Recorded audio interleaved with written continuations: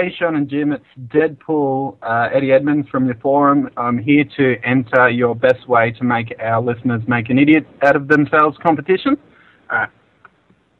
Hello, Sean and Jim. Joker here. I just heard that you're having a little impersonation competition and thought that I might join. Sounds right up my crime alley. Well, you know who they always say that I sound like is Mark Hamill, so here we go. Oh, but I was just on my way to Tashi Station to pick up some power converters. End scene. Yeah, that was pretty good. I know. What about that Australian fellow?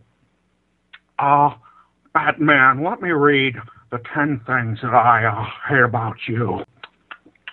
And you know what? Speaking of that Batman fellow, how about we get a little impersonation of him going, shall we? You know, it's okay to slap villains around a little bit. Sometimes there's just no other way the conflict's going to end. That's right. Bet you didn't know that Batman was Scottish. I just ruined your comic reading life forever. Well, after all, I am the villain. Toodaloo!